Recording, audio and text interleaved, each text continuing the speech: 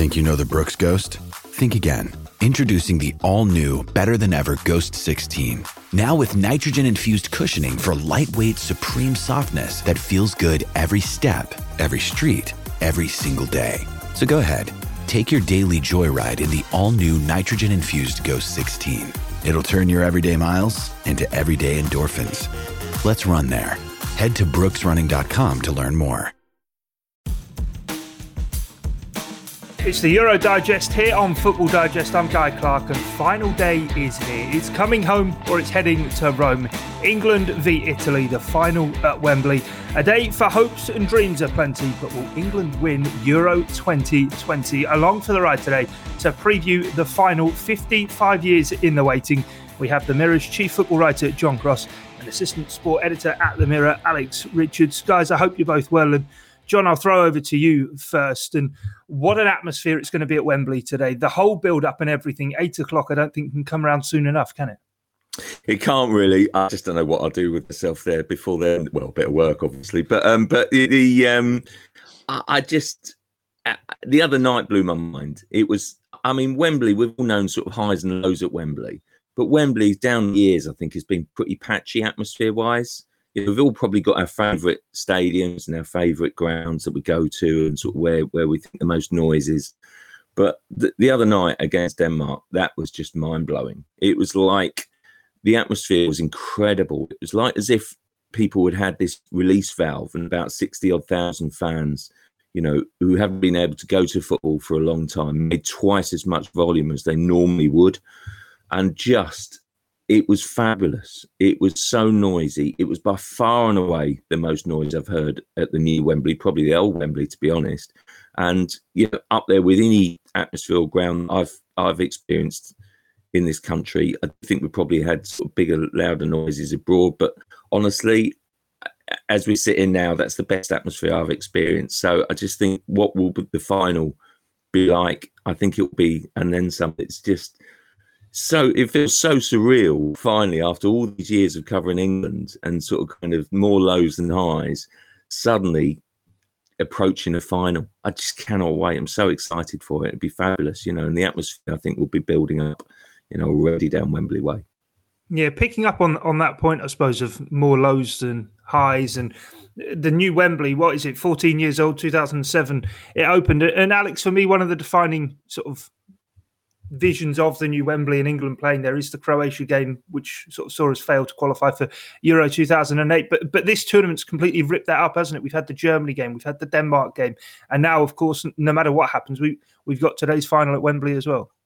Certainly, yeah, and it seems like a lot of ghosts have been exercised throughout this tournament. You know, you speak of Croatia there, and even we go back to that opening game, and it was a great atmosphere then, and it was a 1-0 win, which seemed to portray this England side as, you know, we've had decent teams down the year that have when they've faced kind of their first really tough team, they've kind of been passed over, they've kind of fallen by the wayside slightly. That was a game that kind of said we're here to stand up and be counted. Performance wasn't that great in the opener, if we're all being honest, but they really stood there and they were hard to beat, and they said, look, we're not moving. You know, we got through the Scotland game where it wasn't that great, and okay, you come out 0-0, and there was a little bit of, oh, what's Southgate doing? What players aren't really performing? He needs to make changes, he needs to be more attacking, stuck to his guns. And they've just grown into the tournament, and they seem to have matured as a side throughout. You know, we got to the Germany game, and the atmosphere was outstanding, but it was always that kind of thing of, it's Germany. How often in major tournaments do we beat Germany, especially in knockout football?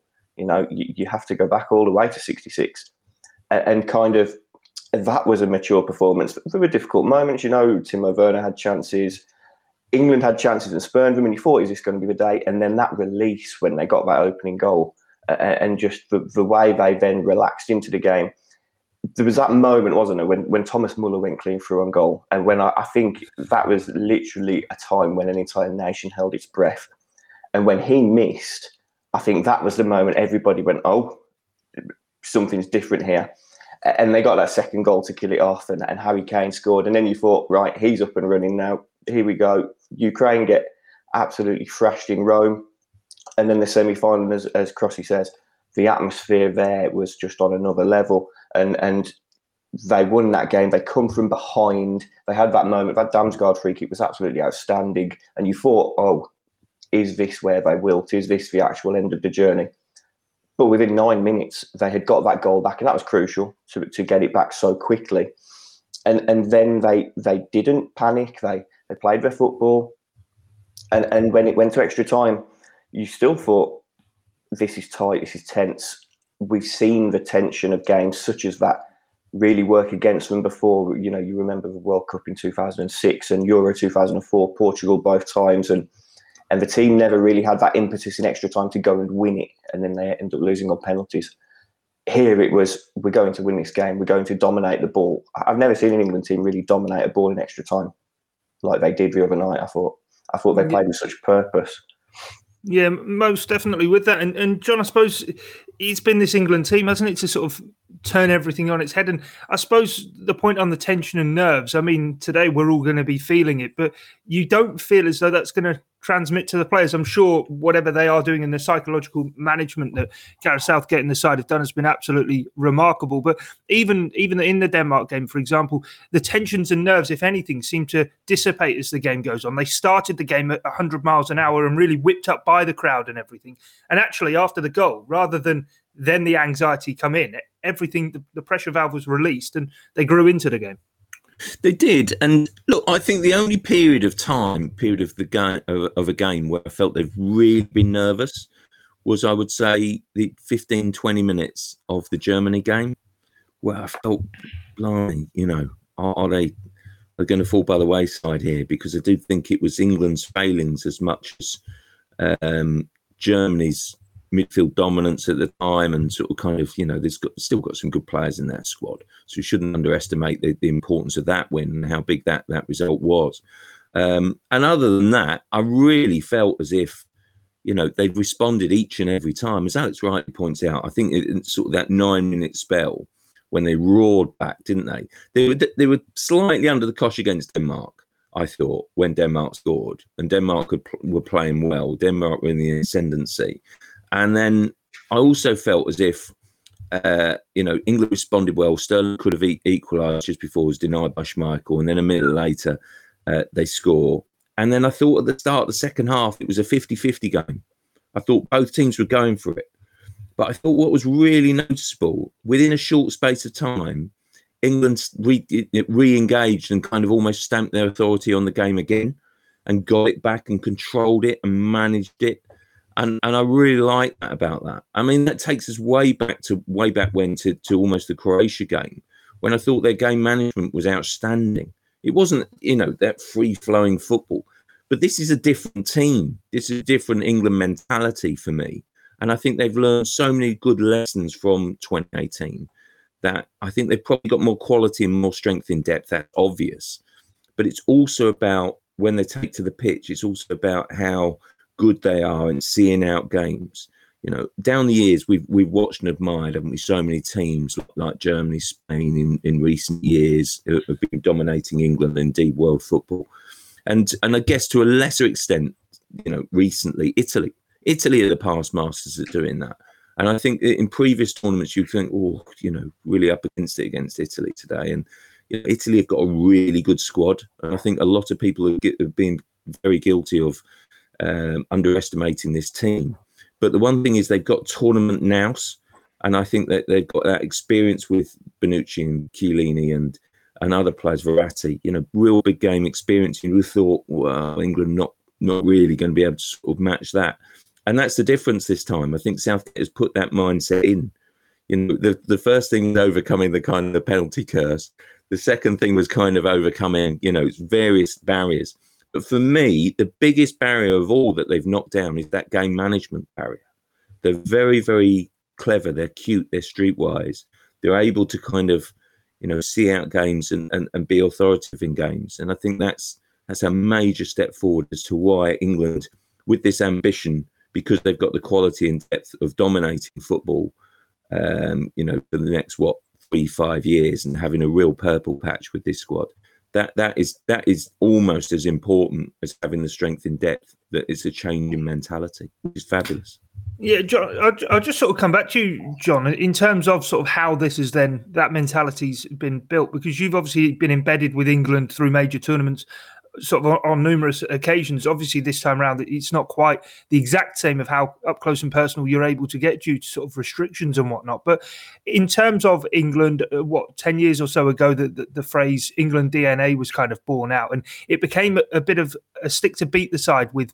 But I suppose through experiences and through tournaments like the World Cup and like this Euros, actually, slowly but surely, that mentality has been able to be built. And we've kind of got the phrase now from Southgate all the time. These players are no longer burdened by the past, and they're inspired about what they can achieve in the future.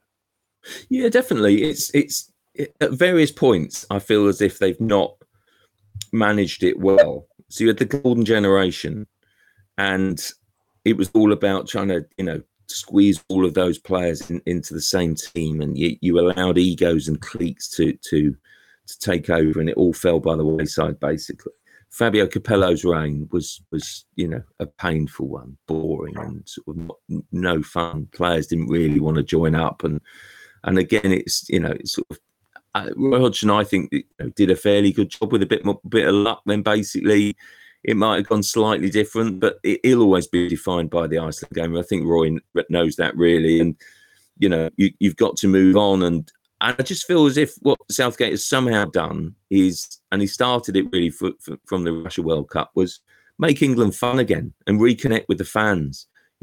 Allow the fans to see what the players are really like, to see what their emotions are like, expose themselves to the fans in terms of, just being open about their hopes and aspirations, why it's got wrong before, what they're like as people, and just lay their souls bare, basically. And I think it's fantastic that they're able to do that.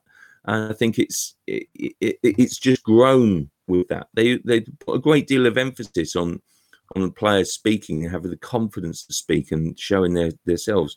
And you can see players evolving. You really can. And it's, I think it's quite noticeable that Jadon Sancho, for example, hasn't done very much in this tournament, and he hasn't played very much either. Coincidence? I don't think so.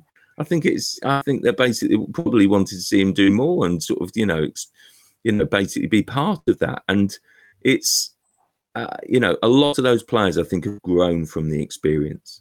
It's a fun place to be, and I know it's become a little bit, almost cliched. It's the kind of the unsung heroes who are not playing almost, but there's so much in that I think previous squads of tournaments have been wrecked by, difficult naysayers in the background complaining because they've not had their opportunity or minutes. This time we've got Jordan Henderson, who signed up and knew what he was in for because Gareth Southgate said, look, you're probably not going to start, basically. Marcus Rashford, again, big character. He's not fully fit, let's be clear. Otherwise, he would be sort of in the conversation. Of course he would. Connor Cody to a lesser, sort of extent, because he's been on the bench every single time. But what a character around the group. You need good tourists as well as good players in a long sort of kind of campaign like this. And Southgate has found that balance brilliantly. And I think that togetherness is so important to be successful.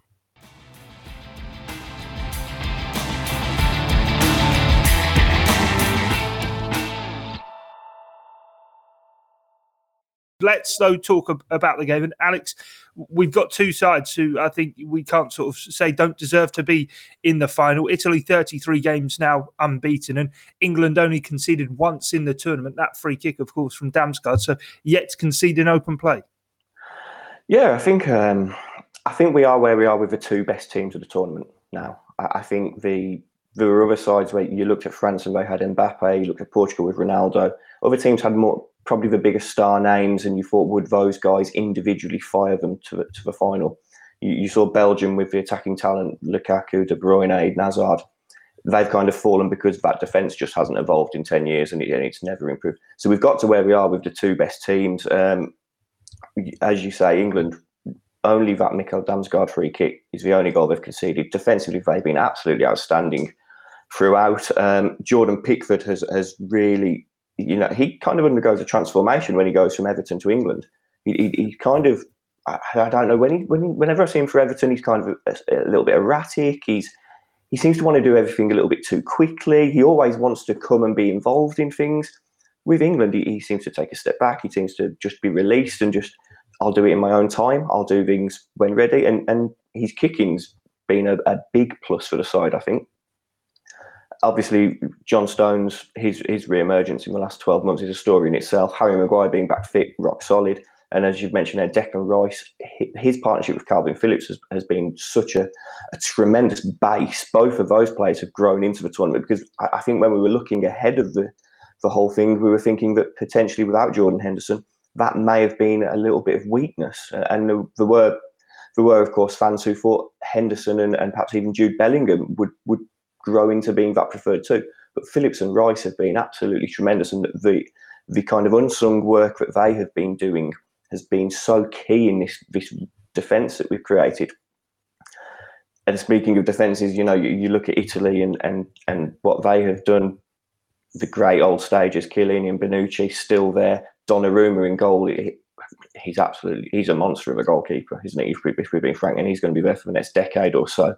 They came into the tournament with their own brilliant defensive record. Obviously, that has been breached, but you look at them and you look at, Crossy mentions there, England's game management. I think Italy's game management has been out of this world at times. The quarterfinal against Belgium, when they had the lead late on and they were hanging on, and they really, they're masters of the dark arts. They really got through that one late in the day by not actually having to do that much defending, because the ball just wasn't in play that often.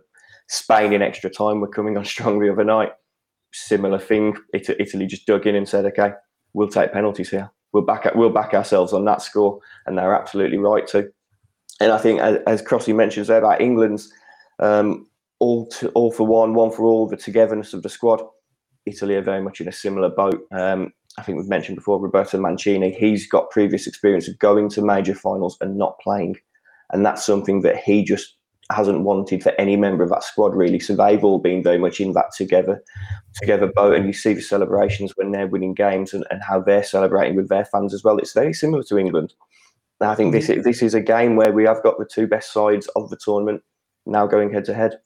And the game management is going to be fascinating, John, because certainly in that semi-final with Spain, Italy, who've been aggressors on the front foot a lot through the tournament, and in my eyes playing a lot like a club side in many respects, all of a sudden sat off the Spanish and went maybe to that traditional Italian sort of idea that we have of them sitting off and being very sort of regimented defensively, and that they got themselves over the line and got themselves into the final. But I suppose that midfield makeup that they have, Verratti, Jorginho, Barella, up against Phillips and Rice. Now, they've been brilliant, but it's going to be the biggest test of the tournament for Phillips and Rice this afternoon, isn't it? It will be, yeah. I do think the Italian midfield is very, very, very good.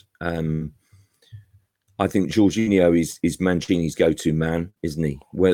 I know slightly sometimes Chelsea fans are a little bit divided on him, and sort of maybe the perception in Premier League terms is he that good, and people are still questioning. Well, I think so. Really, I think he's really come to the fore in the last few months, hasn't he, under Tuchel, and been had a terrific season really, and I think that he's showing the sort of form.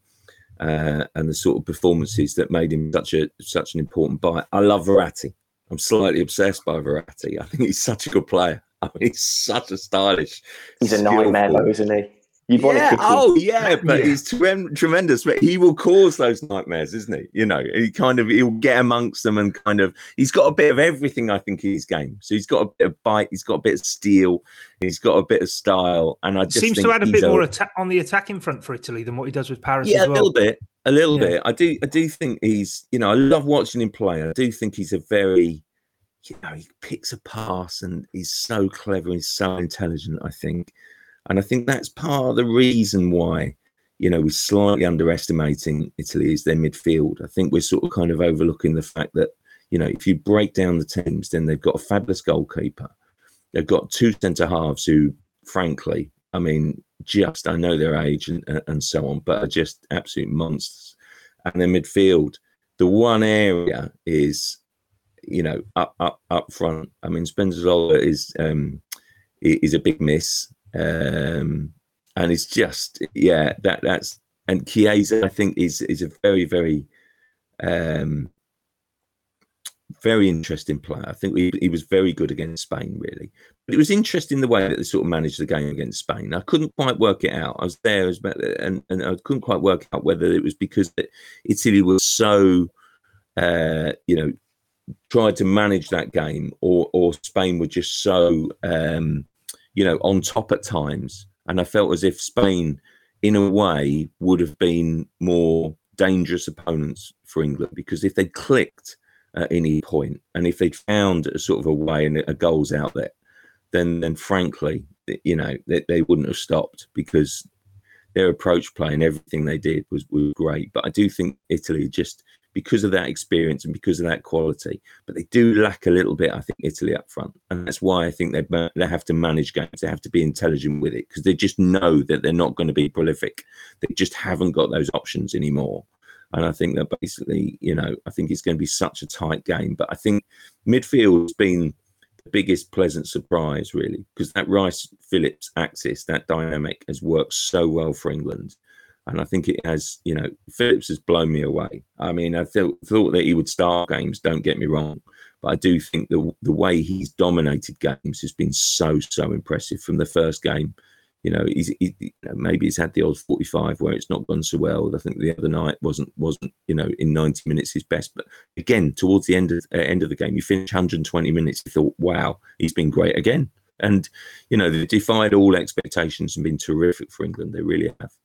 Yeah, he plays a very different role for England as well, doesn't he, Phillips? Of actually getting round the pitch, being that terrier in there rather than just sitting and controlling like he does for Leeds. But Alex, forgive me if it's wishful thinking, but I'm thinking on that Italy midfield, they are well-oiled and they've got some very good passes in that. But maybe off the back of them, between sort of that midfield three and the defensive two, if we have a striker sit up against them, you're going to get no joy whatsoever. But Dani Olmo proved for Spain, if you try and pull them into positions they don't want to be, they are a combined age of 70, albeit their positional play is absolutely second to none. But if Harry Kane can do what he does, get around the pitch and start popping up in areas and causing a bit of problems, help out maybe Rice-Phillips and Mount a bit and release the likes of Sterling and maybe Saka, whoever does play on the right wing, then we might get some joy in those kind of positions. As I say, it might be wishful thinking, but we can't sort of just be praising the Italians for having world-class operators. Our forwards in this knockout phase have been absolutely brilliant. Yeah, of course. And as you say there, Dani Olmo had real success, particularly in the first half, of dropping into the hole that was behind that Italy midfield, and neither Bonucci or Chiellini wants to go out and engage. It's not their game. If they're defending on the 18-yard box, that's tremendous for them. If they're having to come and move into the halfway line and follow an attacker into an area, they don't want to go there. And I think Raheem Sterling can find joy there as well tonight. I think what Italy did against Spain was that they kept moving Jorginho to go and mark Pedri, and it left that big hole. I don't think Jorginho will be moving that much tonight. He'll be staying so much closer to the two of them for that very reason.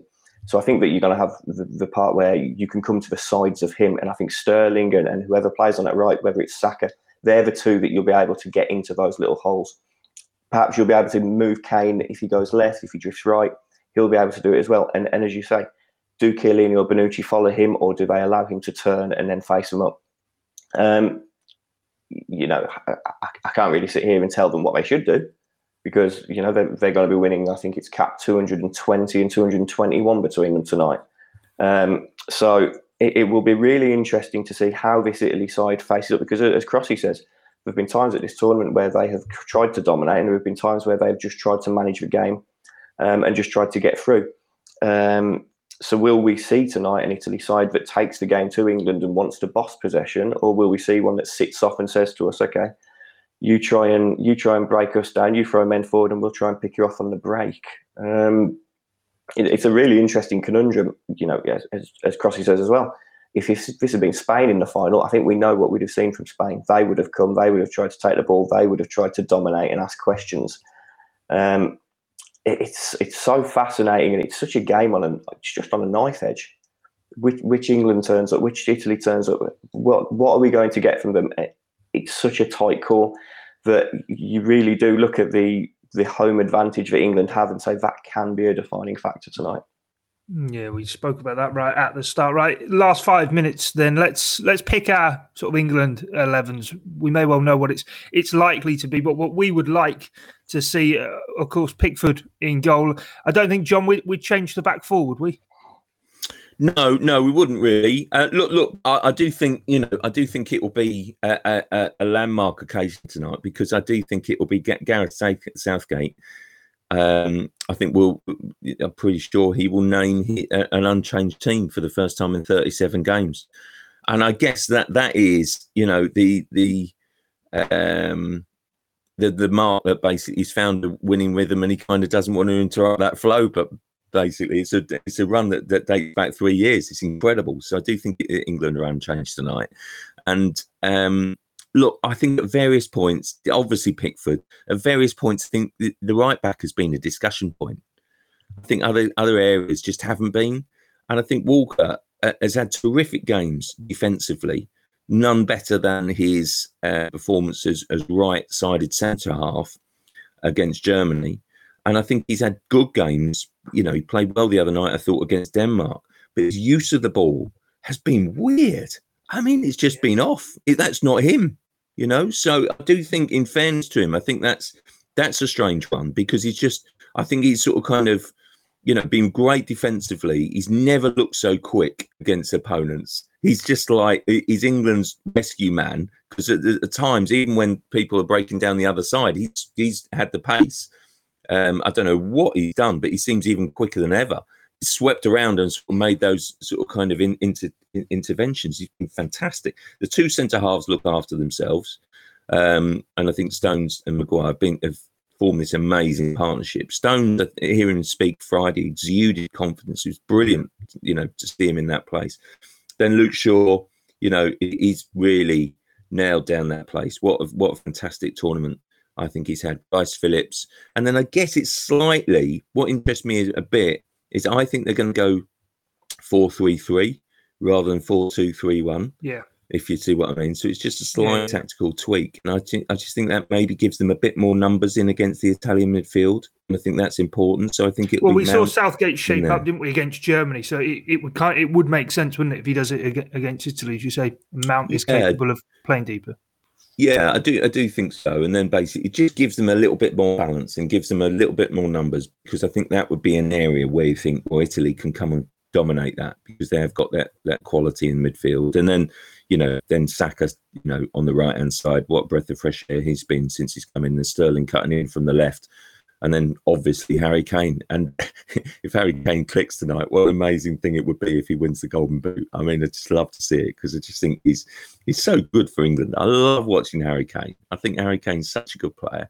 And he takes all the criticism, all the stick in such good heart, and basically always with the attitude, I'll come good. I know I will. And it is exactly what he's done. And, so I do think now the team almost picks itself. I think that's a great place to be in.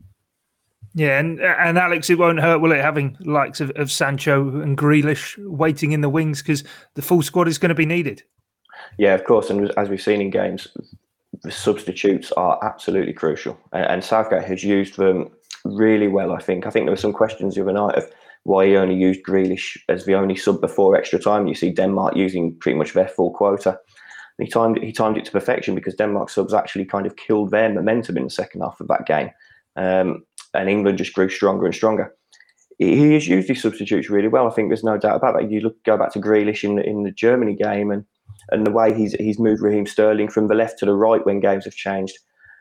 And it's going to be key here, because I don't think it's a problem having a side in such a tight game that it's going to be built from the back. It's going to be a tight start. When that game then opens up and space opens up, to be able to bring on Sancho, Rashford, Grealish, players that can carry the ball, players that can beat a man and open up areas for other people.